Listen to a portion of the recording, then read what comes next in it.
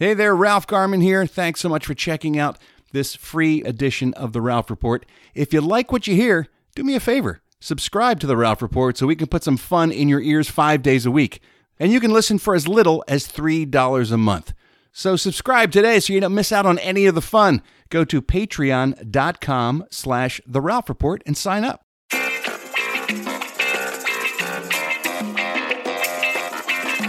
Welcome to The Ralph Report with Ralph Garman.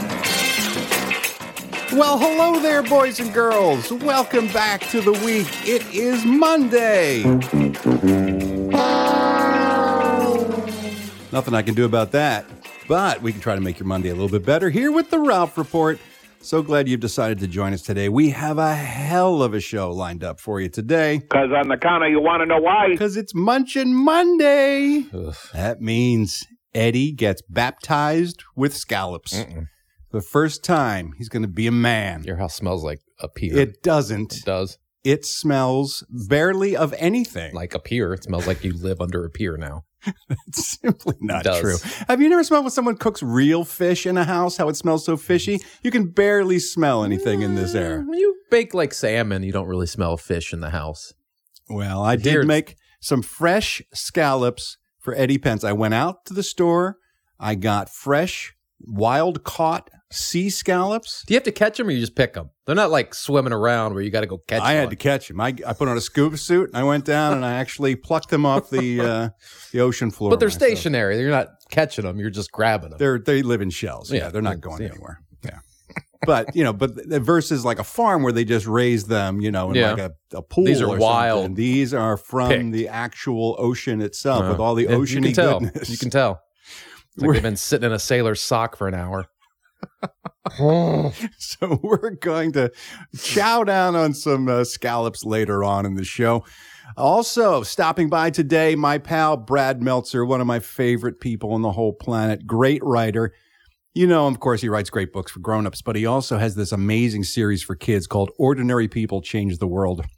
And last week, he dropped 2 new editions. He's done, Rosa Parks and Gandhi and Amelia Earhart. I mean, they're great books to teach your kids about the heroes that they so desperately need in these times. Yeah.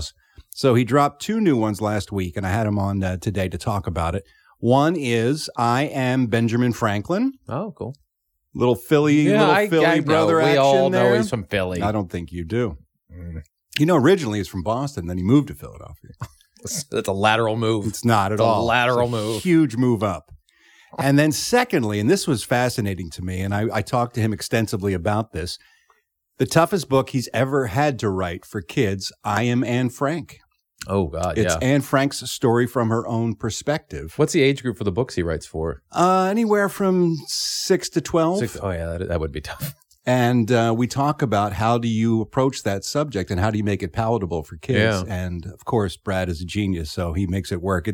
If you haven't picked up his books yet, if you got kids, you should get them. And the Anne Frank book, I've read it, and it just tears at your heartstrings. Oof. But also, it conveys an amazing message of hope and resilience, and I can't recommend it enough. So Brad will be stopping by a little bit later in the show. We also have all the entertainment news. We got your phone calls. We got so much show to get to. When we're done here today, you're going to go, I am spent. You're going to need a cigarette and a glass of wine after today's show. It's so full, we probably shouldn't even eat the scallops. Oh, it's that no. full of a show. Oh, we're going to get to the probably scallops. skip that. Oh, there will be scallops. I guarantee. I guarantee. Yeah, we're going to get to that. So let's get right into the show because we have so much to talk about. Before we get to your phone calls, it's time for one of my favorite segments of the show where something in the news sounds so bizarre, so out there. It sounds like science fiction, but it is science fact. Science fiction or science fact? And I saw it over the weekend or not, Eddie, but Neil deGrasse Tyson put out a warning to those of us who live here on the planet Earth about the giant rock that is hurtling towards Earth. Oh, please. A refrigerator-sized space rock is hurtling towards us at more than 25,000 miles per hour, wrote Neil deGrasse Tyson. He said it will have a brush with Earth. What's that mean? Well, it's coming to the planet. They're not sure exactly what's going to happen with it yet. It may buzz cut Earth, he said, on November 2nd, the day before the presidential election. Please hit. Please hit. Now, he claims it's not big enough to cause any harm. He says if the world ends in 2020, it won't be the fault of the universe. However, NASA has confirmed that it is on a trajectory possibly to hit the United States on November 2nd. Nice. Any idea where have they located on the United States? Or It's 6.5 feet in diameter. They say it's only a 1% chance that it will hit somewhere in the United States. But let's face it, it is 2020, right? What are the odds? I think much better than that. The space agency says there are 3 possible points of impact. Oh, good. But they won't be specific. Oh, yeah. They You won't don't want to tell incite, us. localized panic. Just have general panic. Yeah. If they say, oh, it could hit Los Angeles, then I don't want to know that. No. Yeah, it's probably not. No. Just let it hit. Just let it hit. Hopefully while I'm sleeping. Wherever it is. So there you go. Good times. There's your science fiction, science fact. Science fiction or science fact? And it's also time for us to check you in with an old friend. The murder hornet. The murder hornet. There's big murder hornet news, Eddie. Oh, man, I had just forgotten about murder hornets. Over the weekend, the Washington State Department of Agriculture Yeah. announced that they had caught a giant female murder hornet. Well, that's what they're looking for, right? Yes. Yeah, they were looking for one. They found one, Okay. and they were able to tie a tracking device to her belly using dental floss. Sounds secure. They released her back into the wild, and about an hour later, the trail went cold and the signal Oh, stopped. they're smart, man. See? She cut that off. Oh, she absolutely cut it off. She buried that I wonder if she transponder. didn't tie it to some other thing. Sneaky bastards. One of the scientists, Sven-Erik Spilker, the chief entomologist for Washington State's Department of Agriculture, said it actually flies a lot faster than we can run. Oh, God. No shit, Sven-Erik. It goes through 10-foot-high blackberry hedges. It outflew us, and then we lost the signal. So they were planning on following it back to the hive, I guess, the hornet hive. And so they can kill the hive. to eradicate it because these hornets are a serious threat to our honeybees in the United States. Why can't we super glue it to it? Why do we have to tie it with dental floss? You'll be interested to know, Eddie Pence, the first time they caught a female, this is their second go-round, Okay. they super glued Oh, they did. the following device to That didn't work. the hornet, but the hornet started to get agitated before the glue set and got glue on its wings and then couldn't fly. So it defeated the purpose of gluing the transponder. That's why they had to go to plan B, which was the dental floss. We just need to straight up torture and interrogate this thing. Right? Send it to Gitmo, insect Gitmo. So the bad news is we are coming into the winter months, and that's the time of year where these insects burrow underground and spawn more hornets. So they were really hoping to catch and identify the nests before winter, because if they go through a whole season where they spawn, then they come back bigger and more than ever. Good Lord. So murder hornets still a big problem here in these United States. So if we survive the asteroid, now we have murder hornets. Right. Our food supply will be wrecked because the murder hornets will kill all of the bees. God. So. The murder hornet. The murder hornet. So happy Monday, everybody. Yay. It's Monday. Yay. It's a panic-inducing first 10 minutes of the show. Well, it's all going to get better once we start eating some scallops. Yeah. Fucking murder hornets. Fuck them, man. God damn it. All right, let's turn our attention to you guys, the Garmy, something to make us feel good. Speaking of the Garmy, real quickly, I want to thank everybody who showed up for Saturday's costume party, virtual cocktail party. It was a blast. The costumes were amazing. We are still getting photos from people. Yeah, gotten a ton of emails. Who attended. We asked everyone to send in a photo, especially the folks we couldn't get up there on the screen because it was only an hour long, so we could only see a handful of people. And we wanted the costume contest to be fair. So we're still sorting through your entries.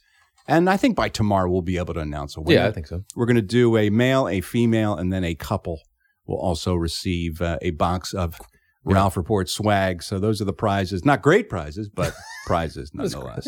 Costumes are great, though. They were amazing. Some people went all out. Ian, I'm looking at you as the sexy demon. It's terrifying. Still haunts my nightmares. We should have that interrogate the murder hornet. The murder hornet would stand no chance. Tell you everything. Against the sexy demon. Tell you everything the murder hornet knows. If you want to check out the costumes that were on the screen during the virtual cocktail party, you can always go back to that link I sent out and click on it because we save it there and you can watch the replay if you're so inclined. While we're talking about Garmy members, I would like to reach out and ask a favor of my 4 stars. I have somehow lost the file of folks that I am owing phone calls to. Oh. I had a great call, by the way, yesterday with a couple in the UK, Becky and Andy, if you're listening. Lovely time. Spent about an hour on the phone with them. We had such a good time. And then I went to see who was up next, and I know I've rescheduled some people and stuff, and I can't find it anywhere. So if I owe you a call, if we've talked about you here on the show, if we've announced your name, or if I've contacted you and we had to reschedule for another time, you got to reach out to me and reestablish contact because I am a dumbass and I've lost all my contacts. So send me an email, ralph@theralphreport.com, and we will get those phone calls underway. Okay. Now, let's talk about the Garmy, shall we? We love it when you reach out to us. There's so many ways you can do it. You can send us an email, like many people are doing with their photos from the cocktail party. Ralph@theralphreport.com. Eddie and Steve at that same email address. You can reach us on social media. Have you seen the folks who are posting their pictures? The Yes. Garmy? So nice to put some faces to the names that I know so well. I think Nico put out a tweet or something like that. Nico started it, and it's just snowballed, and so awesome. great to see your pretty shiny faces out there. Thanks, everybody who's been doing that. Or you can leave a voicemail message 24 hours a day, 7 days a week. The Ralph Report hotline is available to you. You can leave your thoughts, your feelings, your questions, your comments. All you got to do is dial up the phone number, and that number, as always, is 1-833-HI-RALPH. I love it when you leave your voicemails. I listen to them all. And then I grab a handful and we put them here at the top of the show in a segment called Garmy on the Line. The telephone is ringing. The Garmy's on the line. Ralph's gonna play your calls now and see what's on your mind. Blip, blip, blip, blow. Hey, guess what happened? What? I realized as I was pulling the calls, the ones that caught my ear, turns out it was all ladies. Oh, you know what that means? yeah. It's ladies' night. Oh, yes, it's ladies' night, and the feeling's right. Oh, yes, it's ladies' night. Oh, what a night. Oh, what a night. It's ladies' night, and the feeling's right. Oh, yes, it's ladies' night. Oh, what a night. Love when the ladies call in. Makes me feel like I'm having contact with ladies, which is a good thing for me these days. Hillary is our first lady. She called in. She was talking about a conversation we had last week when we were listening to Patio Lanterns. Okay. See? Better. Which some folks there in Canada say is like their ultimate party anthem up there. Yeah. And we were trying to figure out what's the U.S. party anthem? What's a song you hear at every party? Right. And people go ape shit for. And we threw out some names. None of them really seemed to fit the bill. I think she may have the answer. Hi, Ralph. It's Hillary from West Virginia, and I'm listening to you and Eddie talk about what would America's big sort of like garbage anthem party song be. How are you not saying Don't Stop Believin' by Journey? Come on. That's once you're a white person in America, you are born with that song like tattooed inside your brain. Yeah. Love you. Mean it. Bye. She's not wrong. No, that's true. You want to see a bunch of white people get very excited. Just be at a party or at a bar and have this come on the jukebox. Just a small town. Yes, I love this song. Living in a love. Woo! Journey! Oh. She took the midnight train going anywhere. Yeah. She may be right. Yeah, that might be it. You hear that at pretty much every party you go to. Used to when I used to do sketch comedy, a lot of people lived at this apartment building on Detroit Street down here and right over there on the other side of the hill. Yeah. And they'd always have parties every weekend, and they lived in South Detroit. And then they would just play this song at every party, and everyone would scream, Detroit! They would during the song, and it was just because they lived on South Detroit. Yeah, Street. so annoying. Yeah. Yeah. I may have heard that enough, that song, actually. Again, regarding Patio Lanterns, the song by Kim Mitchell from Canada, Eddie Pence. thought it was Patty O'Lanterns, some strange Irish character. And I mocked. I laughed. Right, you did. Turns out you are not alone, Thank sir. you. Hey, Ralph and Eddie, it's Lindsay from Arkansas. I had to call in because I can't hold it in any longer. I, like Eddie, am dumb and completely thought that this whole Canadian patio lantern thing was an Irish, context to something or other. I was just sort of like, all right, patio lanterns it is. Stop so, it. fucking, it's one of those things that's just hanging on. I don't mean to make it hang on any longer than it needs to, but I did feel compelled to. But I am also as dumb as the vice host at times. LMB. My God. Not dumb. You are so dumb. I'm not dumb. You are really dumb. For real. Why would his last name be O'Lanterns? Why not? Some Irish character, Patty O'Lantern. Michelle took it a step further, if you could think that's possible. Hi, Ralph and Eddie. This is Michelle. I was just listening to Friday's show, and I loved the Patty O'Lanterns commercial. I think I'm going to one-up Eddie. When I first heard the patio lantern thing, I also thought it was Patty O'Lantern, right. But also because we're in October, I imagined it had something to do with like a jack-o'-lantern. So I imagined like an Irish and Halloween themed thing going on, and I couldn't hear what was happening in the song, and I was really confused. And then the next day, you guys cleared it up. It literally took me that second time around to hear you say patio lanterns, and that's when I thought I was really dumb. Yeah, you're not dumb. So, Eddie, I hope this makes you feel better. I feel like I was worse on the Patty O'Lantern mix-up. Love you guys. Mean it. Bye. Michelle thought it was an Irish jack-o'-lantern, a Halloween Irish crossover. St. Patty's Day Halloween crossover. You almost see like a leprechaun, but the head is a jack-o'-lantern. Oh my God. Kind of like the headless horseman sort of thing. Nothing like any of that. You are so dumb. You are really dumb. For real.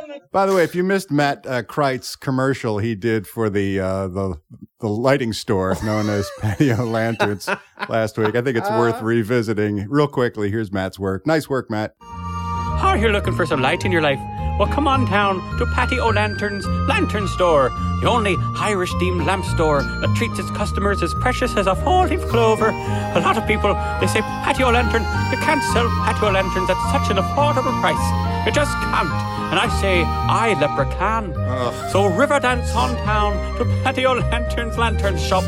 And as Papa O'Lantern always said, may the lanterns on your patio shine like a pot of gold at the end of a rainbow. Oh, I love that. Horribly racist. I love that. As an Irish American, I'm going to boycott this show. Can't believe it. And lastly, every day we try to play a little upbeat music at the start of the show just to get your mood lifted, put a little spirit inside you. Lorraine called in for her happy hit, and upon hearing her story, you better believe I'm playing her song. Hi, Ralph. Yo-ho, Edwin. This is Lorraine from Azusa, 3-star, with a happy hit for you. But before I share that, I want to thank you both and the crew for a few things. First, for the many chuckles and chortles you provide me on a daily basis. Ralph, you have guaranteed chuckles and chortles, and by golly, you have delivered. Also, this week, you've been giving many October breast cancer awareness shout-outs and booby jokes that have left me laughing so hard because I myself am a survivor. Back in November, I was listening to your emotional podcast revealing your upcoming divorce and your father's health. And later that same day, I got the call that you never want to get. Breast cancer at 42. Since then, I've gone through surgery and treatment, and I'm doing really well, and your show definitely helped me get through it all.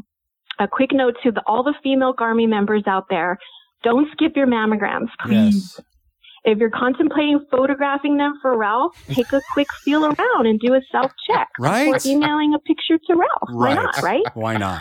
Because I had no symptoms and mine was caught early by a basic mammogram. So on that note, I want to say, here's my happy hit. It's Devo's That's Good, because, there's so many good things to focus on during this shit show that is 2020.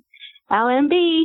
Hey, if Lorraine can be upbeat and have a good attitude about 2020, I think Everybody can. Let's We can learn try. from her example. And Lorraine, we're so glad that you're doing well. And I wish you nothing but great health moving forward. Please let us know how you're doing. Meanwhile, here's your happy hit. Devo's That's Good.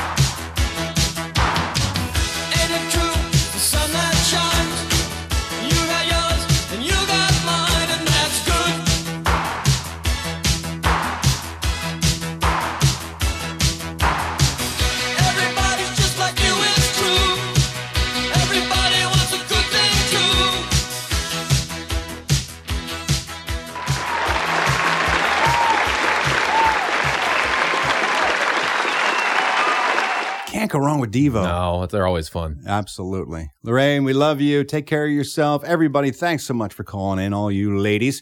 And if you'd like to be part of this segment, you can, but you got to call me.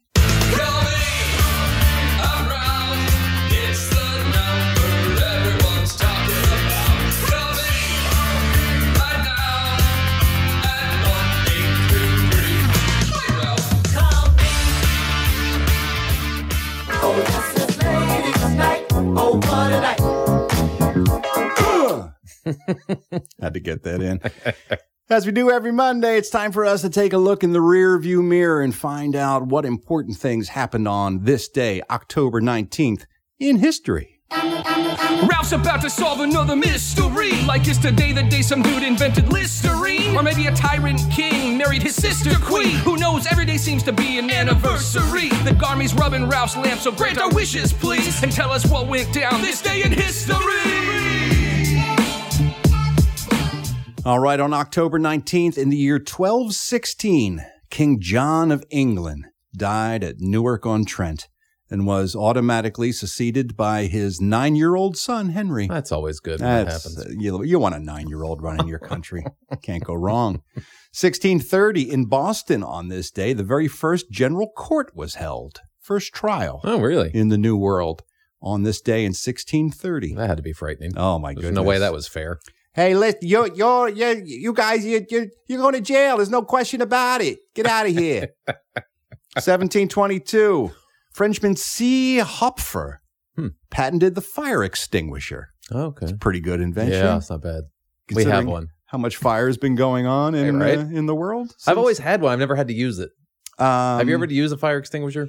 Trying to think if I ever have. I don't think I've never had to use it. No. Always had one, never had to use it. I may have my original fire extinguisher. So do I. I think they go bad. Yes, they do. You should probably check the date on that. I'll do the same. In 1781, the Edict of Toleration was issued. The Edict of Toleration by the Holy Roman Emperor Joseph II. The edict? Nope, Edict. Edict? It says Edict. That's a weird thing to say. Isn't it edict? I don't know whether this is a typo or whether it was called the Edict. Maybe they edited. Maybe some original document was edited by inserting some toleration. Gotcha. Would you like to stop the show? No, I don't want to stop it. Do a little research to see if it's You're edict just or reading edit. what's there. It was a cut and paste job. I'm assuming it's edict. It was whatever it was.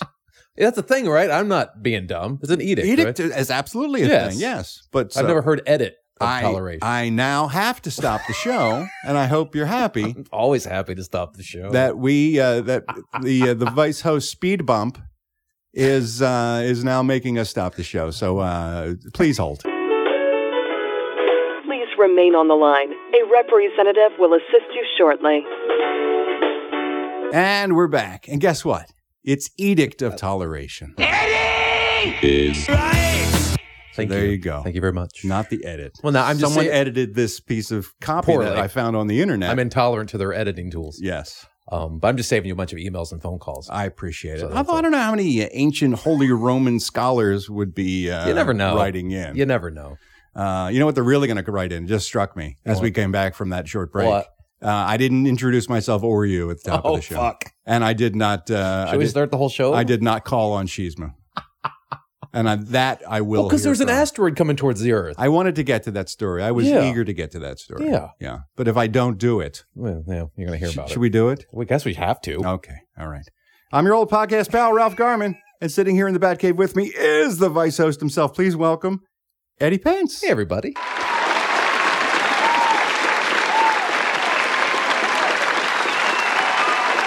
Yo ho, Eddie. It is October 19th.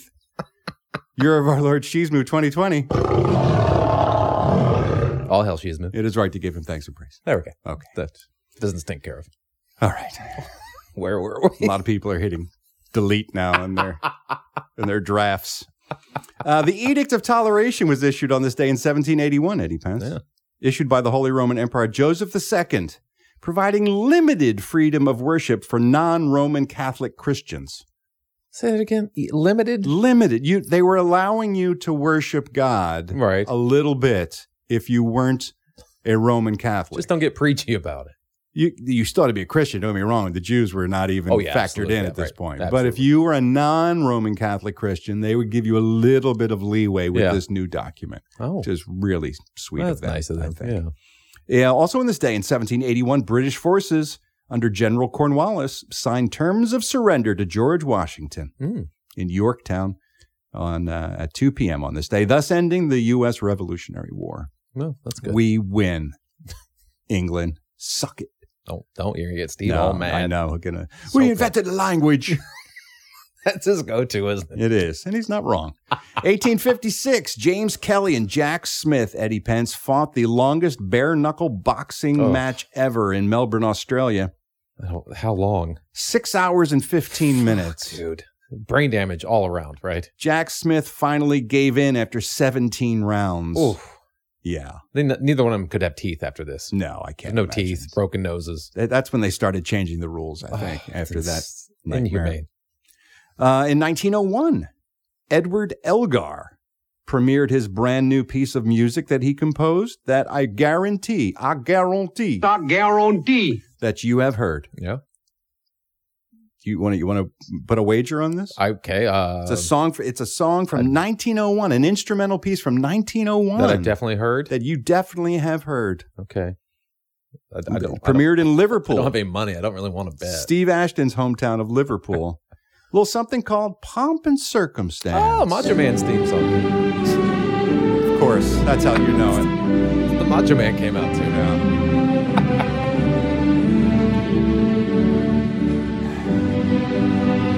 Macho Man. Dig it.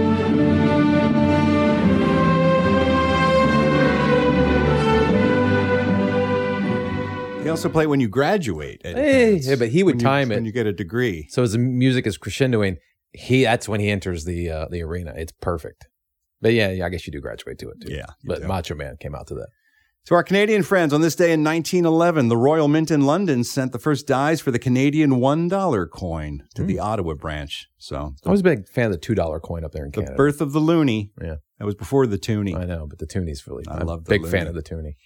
1914, the U.S. Post Office, that's hard to say, U.S. Post Office, first used an automobile to collect and deliver the mail for the first time on this day in 1914. Horses before? Before that, it was all horse-drawn, yeah. 1915, U.S. bankers arranged a $500 million loan to the British and the French. Remember when the U.S. used to loan money to other countries? Yeah. Those were good times. It's hard when you're $3 trillion in debt. Yikes. 1926, John C. Garand patented the semi-automatic rifle. Thanks a lot, John. See what you've done. Good times. 1932, Austria forbid demonstrations by Nazis and anti-fascists. How'd that work out for you, Austria? 1939, speaking of Nazis, Hermann Goering began plundering through Nazi-occupied territories, just taking all the treasures and art they could steal. Just that's how they funded their empire, though, exactly. right? All from stolen goods from land that they had taken over. 1943, streptomycin was invented. The first antibiotic remedy for tuberculosis, isolated by researchers at Rutgers University. Streptomycin is still used to this day as an antibiotic. 1944, the U.S. Navy said they would allow black women to join the waves and serve in the Navy. That's so sweet of them. That is really nice. 1952, Alain Bombard, the Frenchman, departed from the Canary Islands on his trip across the Atlantic Ocean to prove that someone who was shipwrecked could survive. He got into a raft with no provisions. That's dumb. So dumb. So dumb. On the fourth day of his journey adrift at sea, he ran into a ship. No, I'm sorry. My bad. On the fourth day, he tore his sail that he was using, his makeshift sail. That's not good. That was not good. On the 53rd... What's he doing with his sail? He's going to tear it. On the 53rd day of his trip... Stupid. He encountered a ship, and the crew told him he was still about 620 miles short of his eventual goal. They said, "You can come on the boat. We'll take you there. He said we'll no. give you a meal." I said, "No, I got something to prove." Dumbass.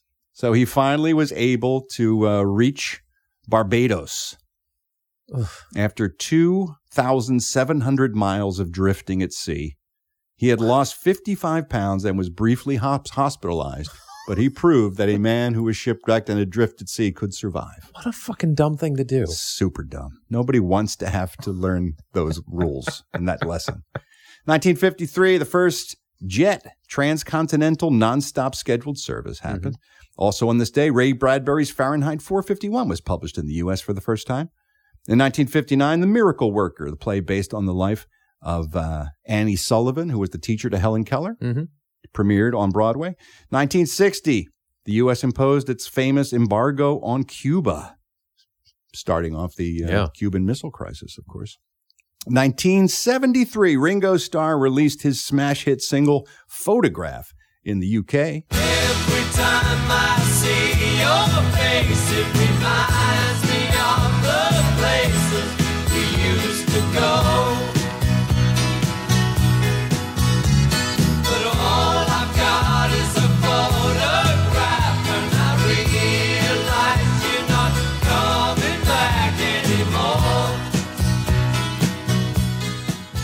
Good tune. 1975, one of the longest running Broadway shows ever premiered on Broadway, a chorus line. 1, 2, singular sensation, every little step he takes. 1977, the supersonic Concorde jet landed in New York City for the first time. I'm really bummed I never got to travel on the Concorde. Yeah, I always saw it as a kid because I lived near Dulles Airport. Oh, really? And I would always see it. That was one of the hubs it would fly out of, and I would see it so cool every with day. That nose pointing down.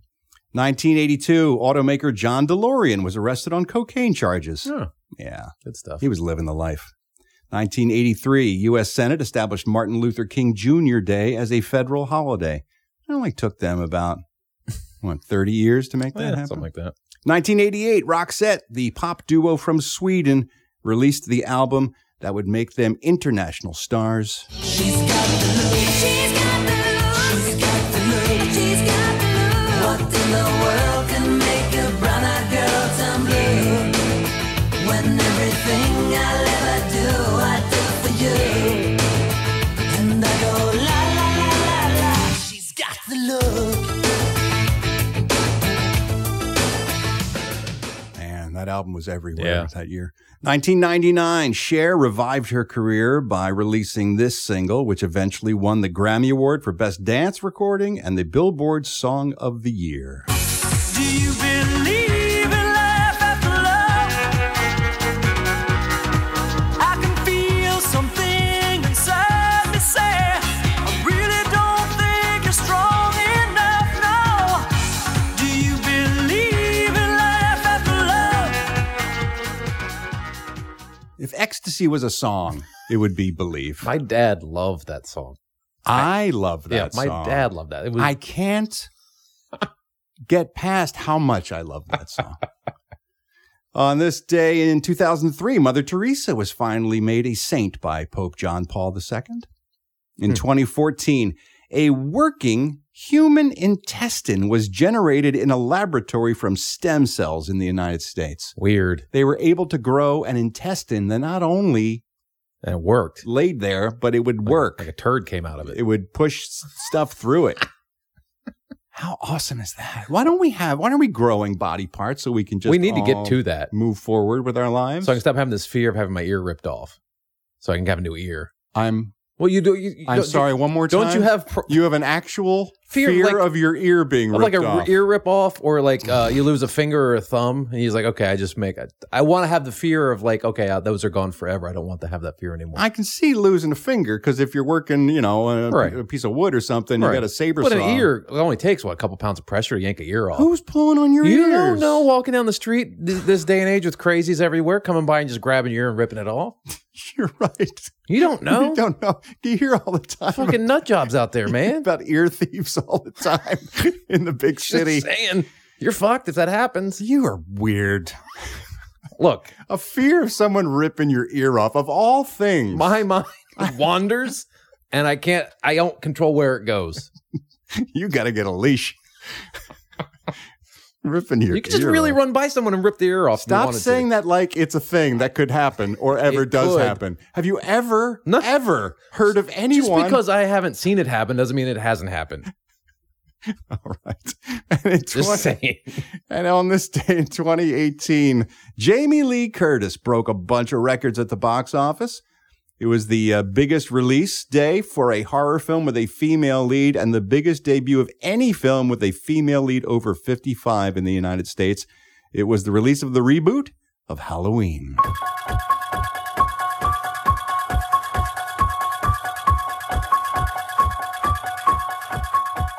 Did you see that reboot? I never did. It was pretty good. I heard it was good. Pretty stinking good. But it's a direct sequel to the original Halloween, and they sort of scrubbed all the other ones. Yes. Yeah. That music, that theme, by the way, the famous Halloween theme, also composed by John Carpenter, the director of that film. There was also an entrance song for a tag team called the Headhunters. For fuck's sake. They were Samoan.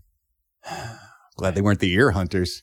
You would have wet yourself. You wouldn't have been able to watch them. It's easier to be an ear hunter than a head hunter. You need tools for head hunting. Ear, you just need a couple fingers and some pulls. All right. You know what we do at this point? We find a day in history that has a food component related to it, and then we run it past Eddie Pence to see if it's something that he'd be willing to eat or perhaps stick up his ass, then pull out of his ass. Would you stick a scallop up your ass and then pull it out? Ooh, maybe. I might leave it up there. Depending on the size Depending on the size of it, I may leave it up there and let it come out naturally. All right. On this day in 1951, U.S. President Harry Truman formally ended the U.S.'s state of war with Germany. We didn't end our war with Germany until 1951. That's great. That's like over almost 10 years later, right? It's kind of smart to hold off and see exactly how everything was going to play out. We still have troops there. Yeah, that's true. to To this day. So. Anyway, the reason I bring up Harry Truman is because his favorite food, Eddie Pence. Yeah. You know, I love presidential foods. You do. He was a man of the people. He was a basic guy. Mm-hmm. His favorite food was something that his wife would make for him: chicken and dumplings. Chicken and dumplings, the most basic, really, of American foods. It is basically kind of a soup that consists of a chicken that has been cooked in water, and then the resulting chicken broth is used to cook the dumplings by boiling. You boil the mixture of flour, shortening, and either water or milk or butterfat or chicken stock, and you roll that dough into a ball, and then you drop it into the chicken broth, and it gets boiled, and then you eat the chicken with the boiled dumplings next to it with that delicious broth poured all over it. Chicken and dumplings. Is that something that, like Harry Truman, Eddie Pence would also enjoy? There's one way to find out. We pull the handle of the patented Eddie Pence jackpot slot machine. That tells us whether Eddie would eat it if we hit a jackpot or if he would pass if those reels are mismatched. Or Mitch-matched. Mitch-matched? If Mitch matches them, doesn't matter. It's about Eddie. Let's pull that handle and find out. 1 chicken, 2 chicken, 3 chicken. Eddie Pence is chicken dumplings.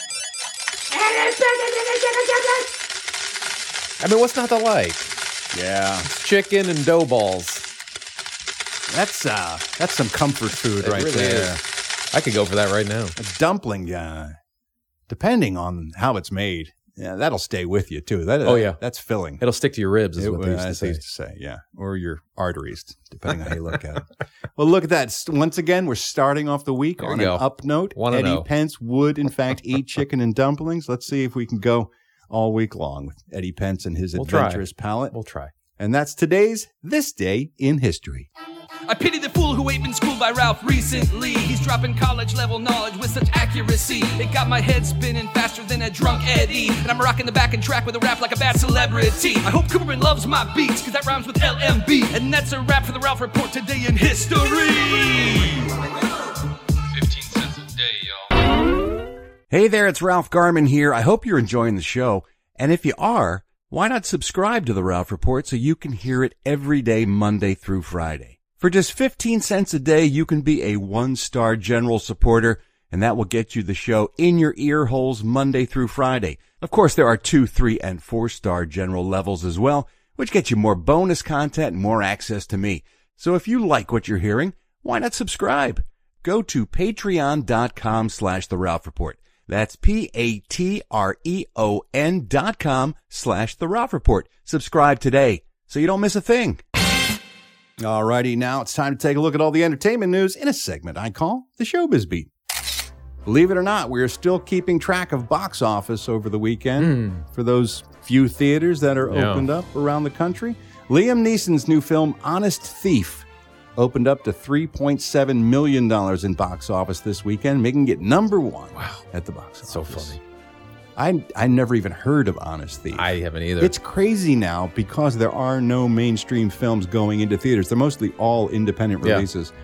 It's like you're watching a TV show where they make up fake names of movies because they can't get the rights to use actual movies. It's like Liam Neeson's got a new movie called Honest Thief coming out this weekend. It's like something they would say on 30 Rock or something. But the good thing is these movies that never had a chance for a real theatrical release or making any kind of money at a box office are actually getting a chance to do that. Yeah, they're getting a lot of attention. So it's kind of cool. If I see Honest Thief on Netflix, I may check it out because I heard of that. That was number one at the box office a couple weekends ago.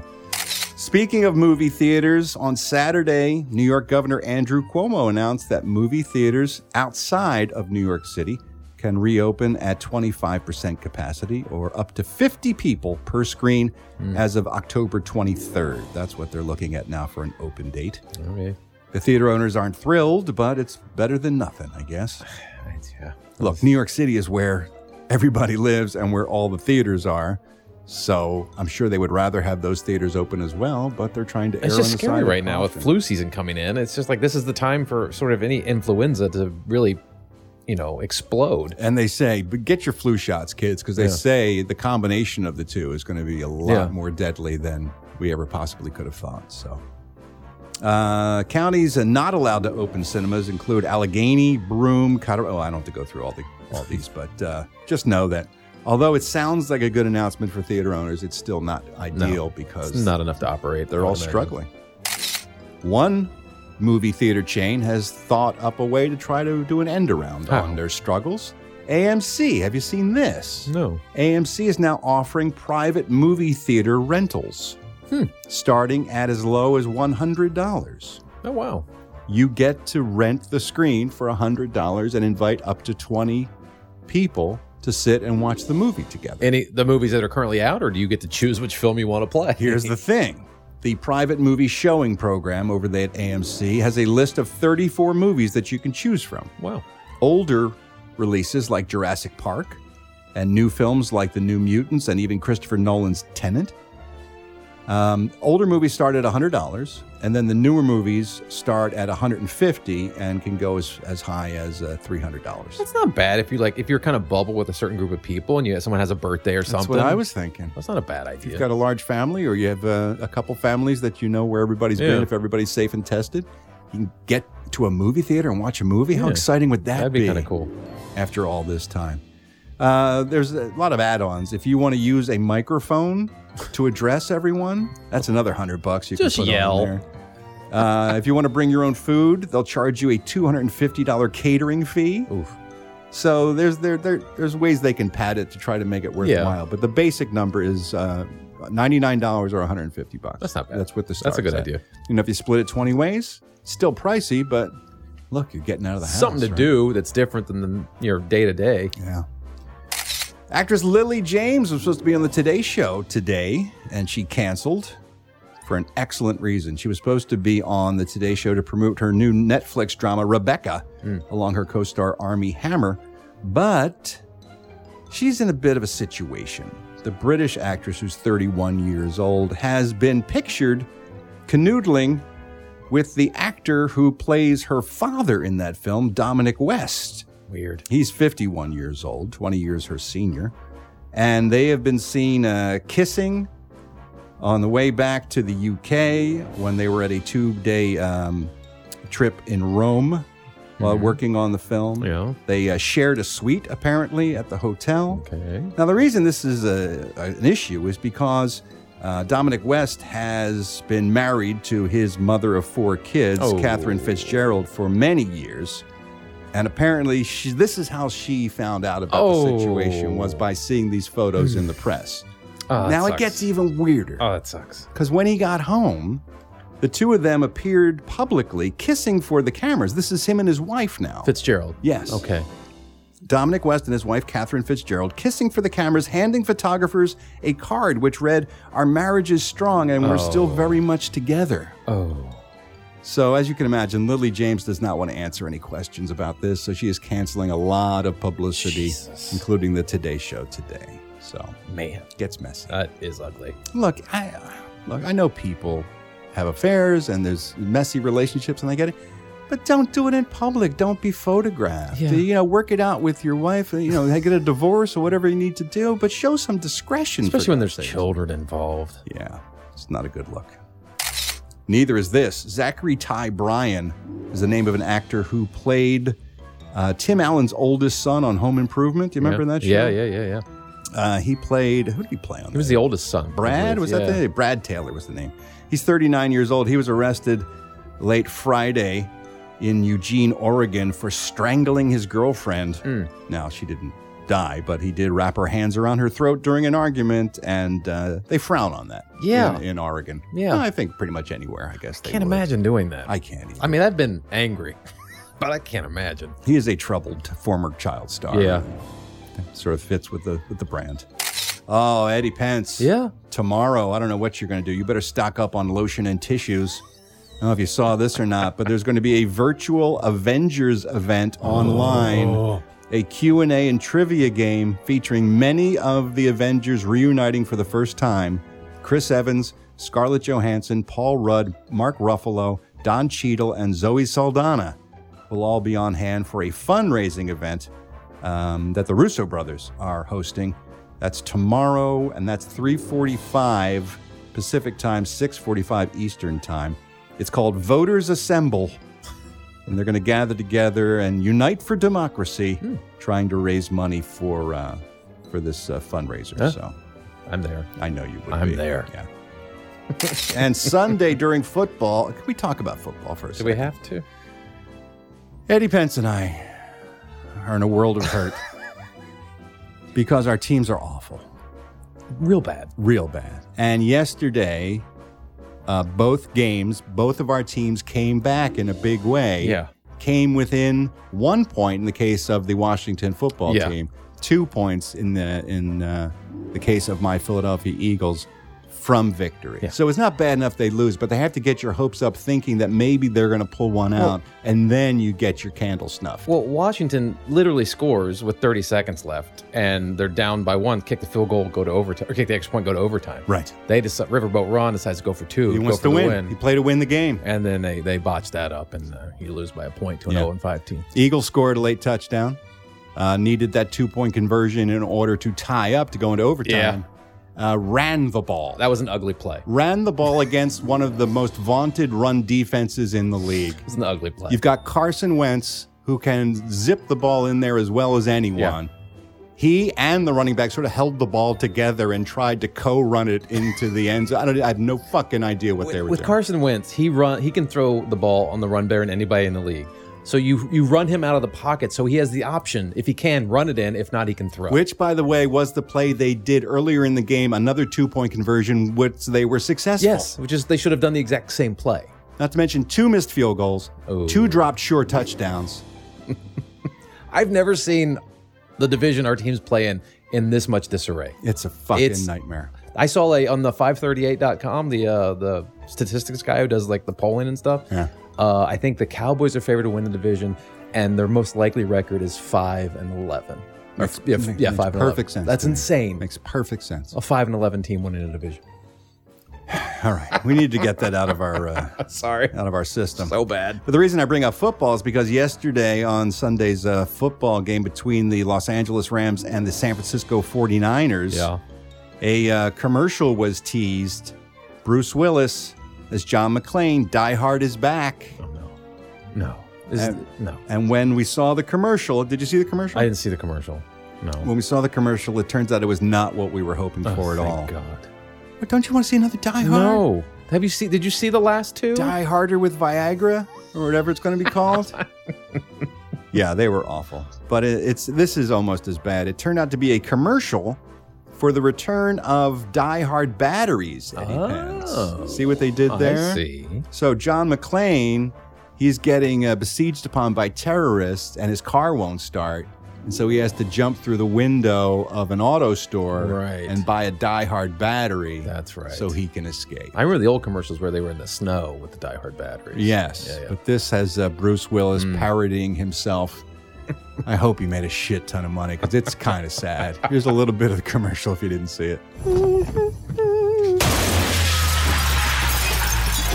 Welcome to Advance Auto Parts. I need one of those. Is there another way out? Come on. You kidding me? Did you know we have free installation? Yeah, I got it. He has to crawl through the air duct system in the auto store in order to get out, Eddie Pence. See what they did there. Yeah. At least he's a nice guy. Yeah, he's a good man. Fuck him right into the ground. All right, let's take a look at today's celebrity birthdays. All these stars born on October 19th. Singer Jeannie C. Riley is 75 years old. No, I wouldn't put you on because it really did. It happened just this way. The day my mama socked it to the Harper Valley PTA. Actor Michael Gambon from the Harry Potter films is 80 years old today. John Lithgow is 75. I met him once. He could not have been a nicer guy, John Lithgow. Singer-guitarist Todd Park Moore of Big Head Todd and the Monsters is 55 years old today.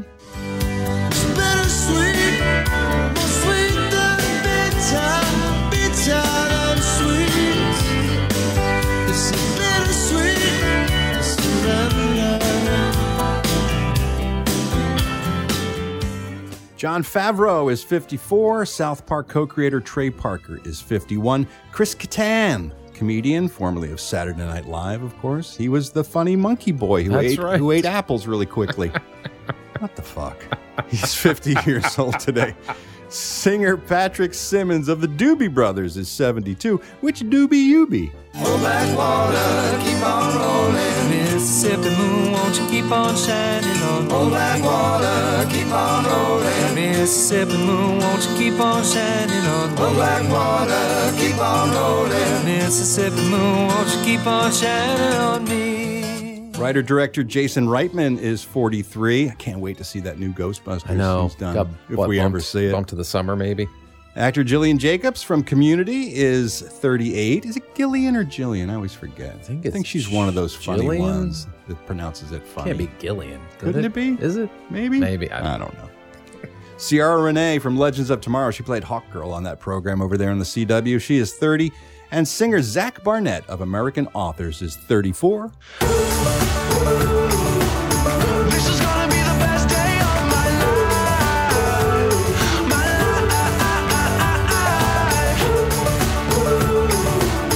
This is gonna be the best day of my life.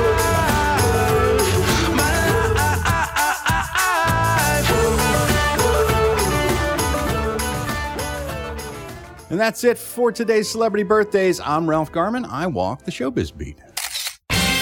Now it's time for my chat with Brad Meltzer, not only a brilliantly talented writer, but just one of the nicest guys I know. He always makes me feel bad about myself because he's smart and hopeful and doing things to make the world a better place. So prolific too. He's just constantly turning stuff out. And just constantly kind and open and forgiving and loving, and it just makes me sick. Like the bizarro Ralph. It is. He's my opposite doppelganger. If we ever touch, it's like a antimatter explosion will happen in the universe. Anyway, as I mentioned, he's got 2 brand new books in his Ordinary People Change the World series. This is for kids so they can learn some uplifting messages and learn the true stories behind some great Americans and hopefully inspire the next generation to be a little better, well, than frankly we are. I Am Benjamin Franklin is one of the books, and I Am Anne Frank, the 2 new books that dropped last week. Here I am talking to Brad about both of those.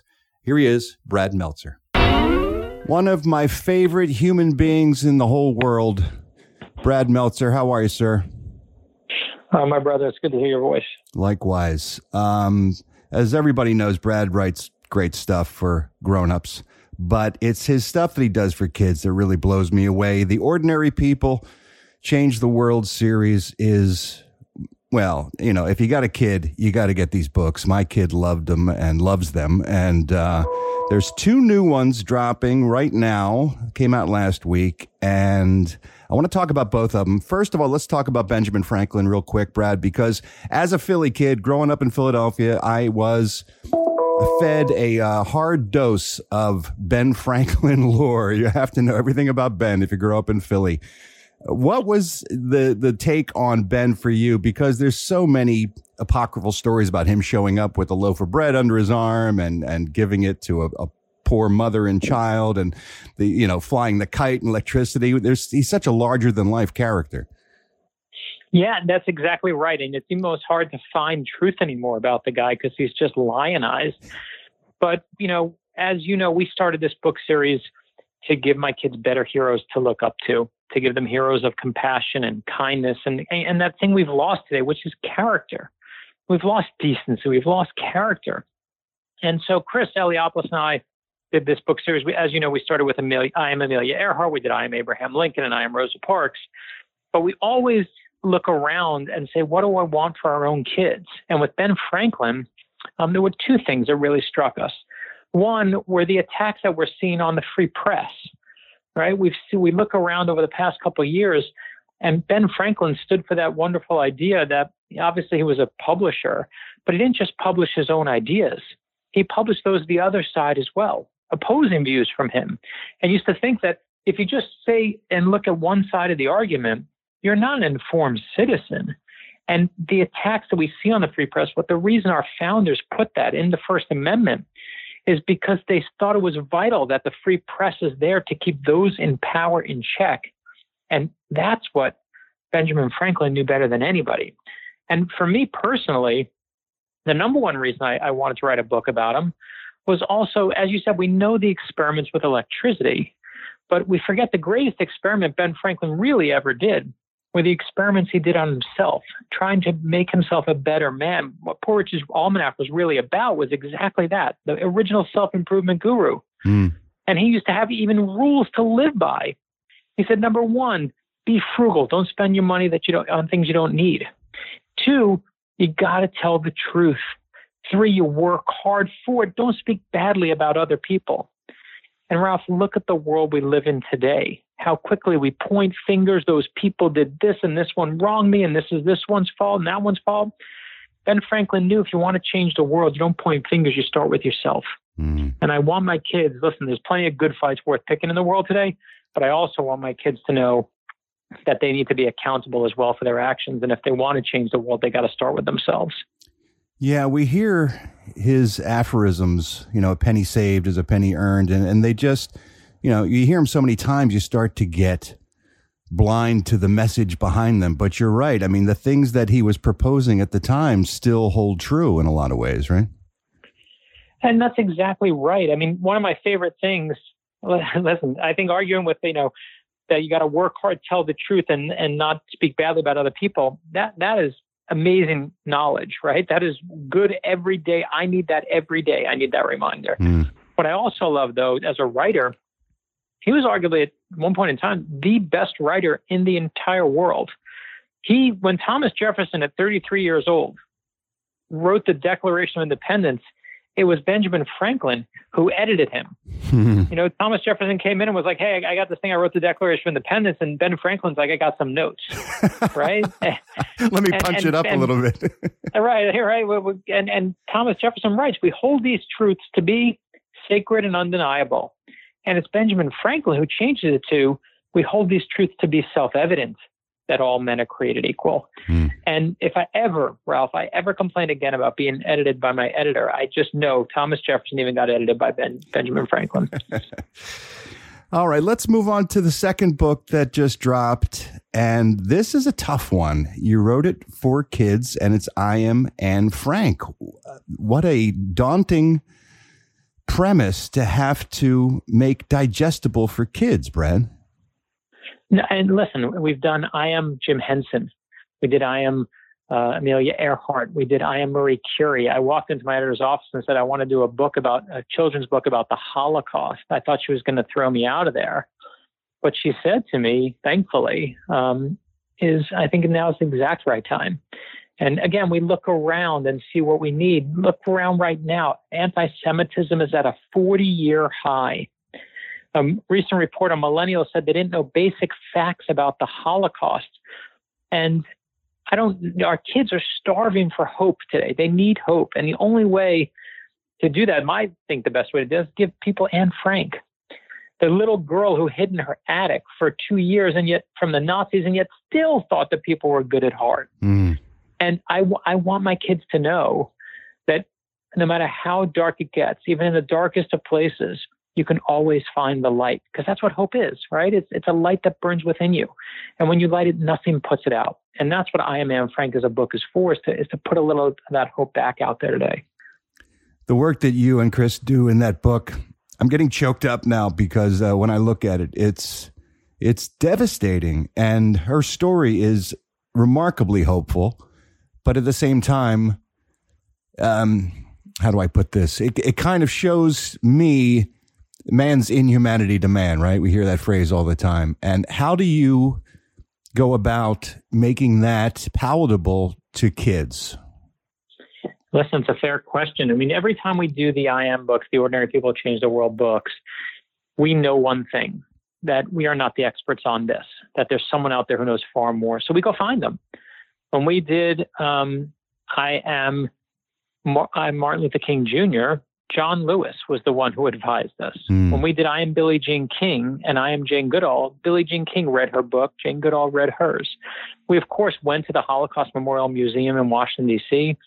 They introduced us to a wonderful advisor.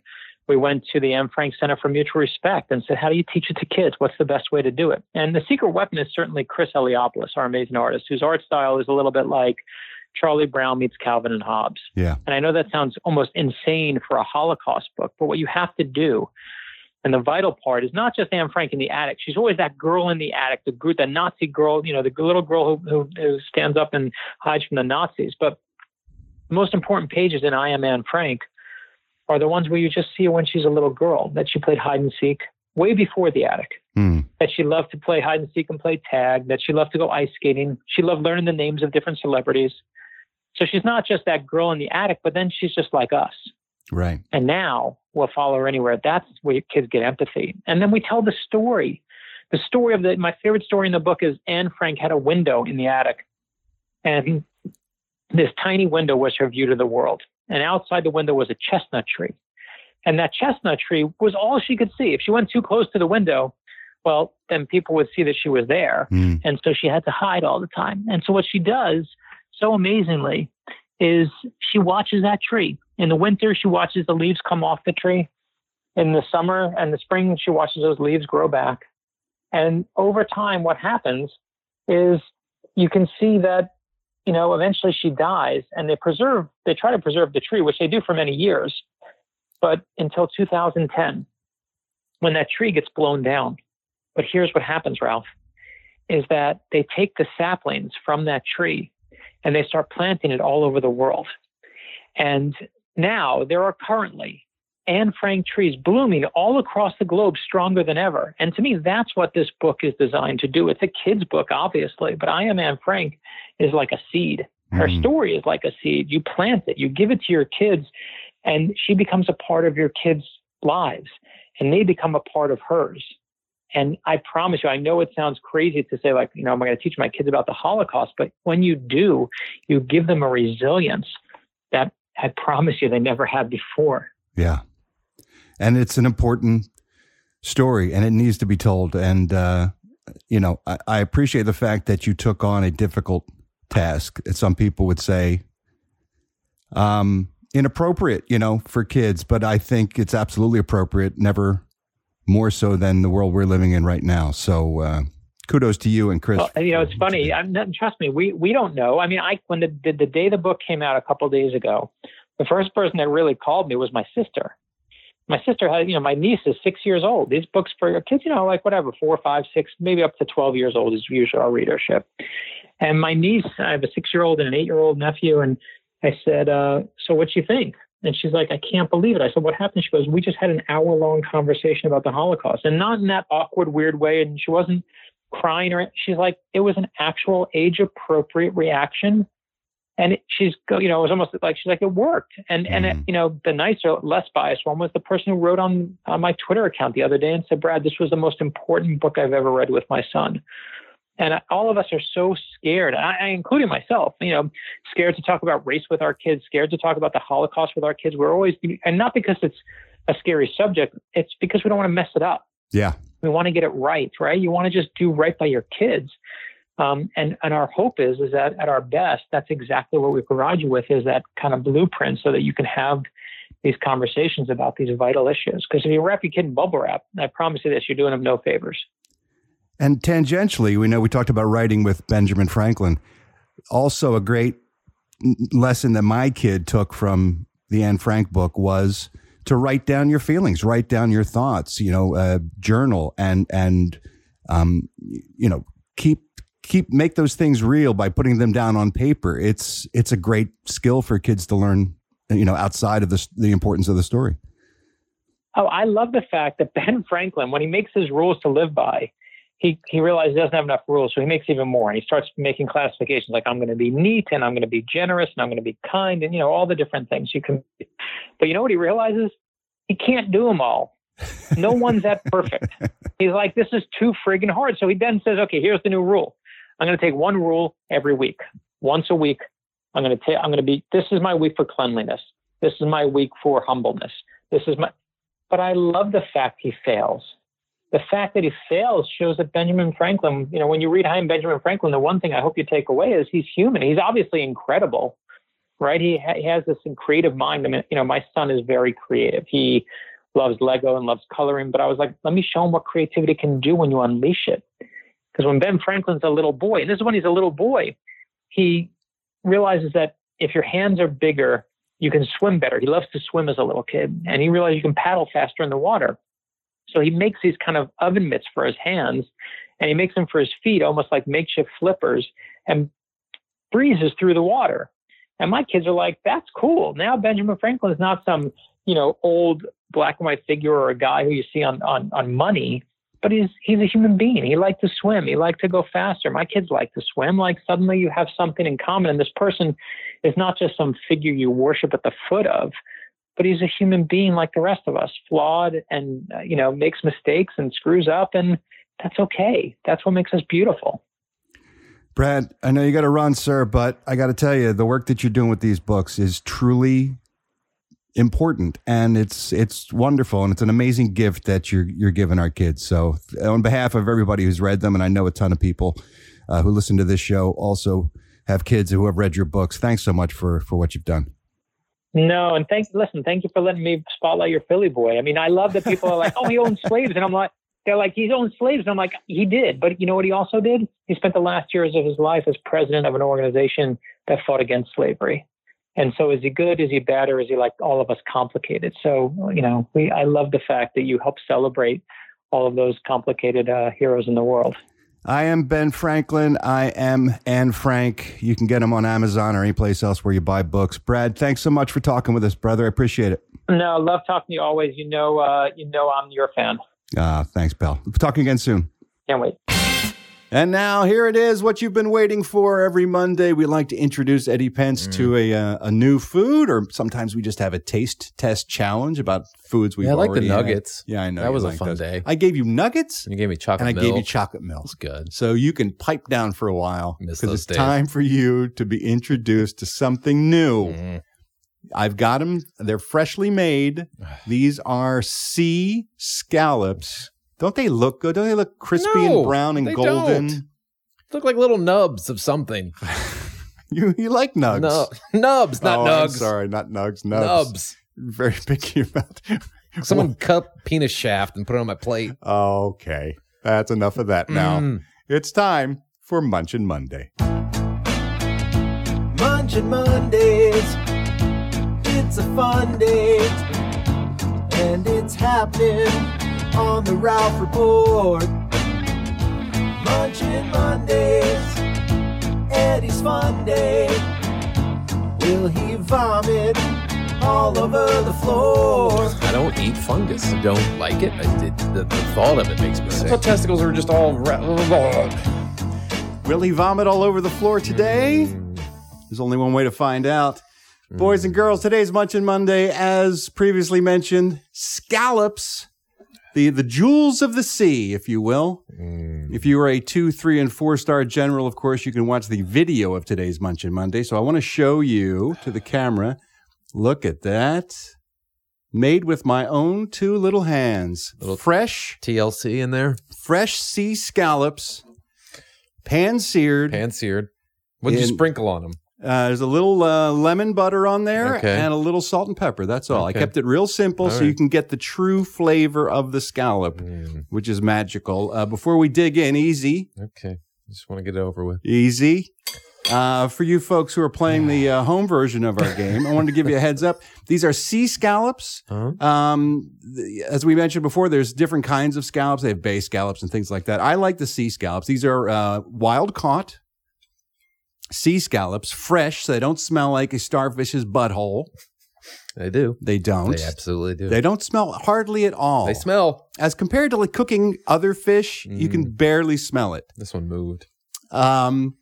It's simple to do if you want to do this at home. What you got to do is you got to get them fresh. Then when you get them home, you got to pat them real good. You want to get as much moisture out of them as possible because they will steam otherwise. So you want a fairly dry scallop. Pat it real good with a paper towel. Then you just put a little olive oil and butter in a skillet around medium-high heat. When that stops bubbling and foaming, that's when you put them in. And you kind of leave them alone for about 2 minutes each side. It's really simple. Put a little salt and pepper on there.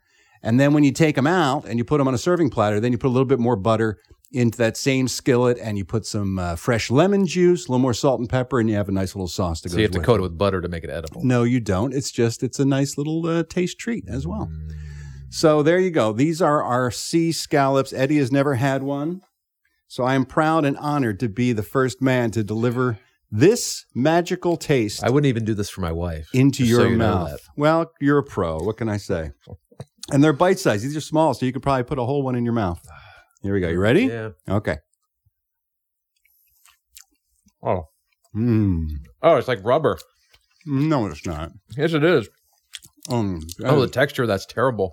Oh, it's like chewy. It's like crab or no, it's not. lobster. It's more rubbery than crab. Oh, these are. That is really good. These are not good. Really good. That's not bad. Yeah. It's like I just ate out a starfish. Oh, come on. This is bad. That is really tasty. This is my first time making scallops, and I gotta say, I did a hell of a job. I guess you did. I don't know. Oh, man. If this is what they're supposed to taste like, I guess that's good. This is good. This isn't good. I'm going to finish the third one. I'll eat a second one just because you made them. We each got 3. I did all mine. They're so rubbery. No, they're not. I don't like it. No. That is tasty. If it didn't have the butter in it, it'd be completely inedible. That's simply not That's simply true. If it did not have the butter on it. The butter's the only thing that gets that down. No, it's a shellfish. Oh. You put butter on lobster, right? Actually, I don't. Crab? I don't. I eat the crab meat by itself. I like the crab meat. It's reminiscent of meat to crab meat. It's very similar to crab or lobster, The but taste, it's yes. rubbery. It's more rubbery. It's just chewier. not. You just have to chew a little bit. No, it's to very. get it. It's fishier tasting than crab. What a shock! Did not win any pence over with the scallops. No. Hard to believe. Not good. Kids. I couldn't have. How many do you eat at one time? Like, what's a normal serving? 6. Depending on the size. You know, if they're larger, they have ones, the size of almost a hockey puck. I mean, they got big ones. Why would you want something that big? Because it's delicious and nutritious. So chewy. It wasn't that chewy. It's very chewy. It's not chewy like a lobster or a oyster or a clam or something like that. I've never had that because that's gross too. You've never had an oyster? No. Well, there we go. There's an idea for the next Munchin Monday. Maybe a half a dozen really Stop good oysters. feeding me filters of the ocean. I will shuck them myself. I'll be a shucker. Oh, it's a bad aftertaste. Oh, my God. I don't like it. Sorry, kids. I really thought we were going to have a breakthrough today, but this is no way to start off the week. Sadly, that is today's my tooth. Munchin Monday. It's just another Munchin Monday. Eating is fun day. Maybe something on a bun day. I hope I don't get the runs day. It's just another Munchin Monday. God, I can't believe you did not enjoy that. No. Ugh. I'm sorry I didn't buy a pound. Why would you only eat a pound of those? So I could make up some more right now. I muscled down 2 and barely. They're so chewy. They're not. And I'm going to be burping up seawater. See, you're fake news. Now, people are going to think that they're chewy and awful because of you. Chewy. They're very chewy. They're not at all like crab meat. You have to chew them, but you have to chew steak too, Eddie. Sometimes you have to actually chew your food. Not everything melts in your mouth like some prepackaged dinosaur. Well, that's good eating. It's got a rubbery texture to it. And it smells like fucking... It does. Fucking pirate taint. Licking the taint of a pirate. Well, what's the pirate look like? I don't know. I'm down there. I'm lonely these days. I can't see. All right, kids, that's it for today's show. We're going to do it all again tomorrow. Why don't you come back? We're going to be here. We could use the company. It is Tuesday tomorrow. That means we'll take a look at a smash hit TV theme song and the TV show that it came from. Also, more entertainment news, more of your phone calls. We have a blast here, but you have to take care of yourself if you want to come back and join us, okay? So please, if you can, stay the fuck at home. I want you to wash your hands real good. Stay good in the hood. And separate. Get away from that other person. Stay sweet at 6 feet. That's right. Put 6 feet between you and the next living human that you see. We'll see you tomorrow, boys and girls. Until tomorrow, love you. Mean it. Bye.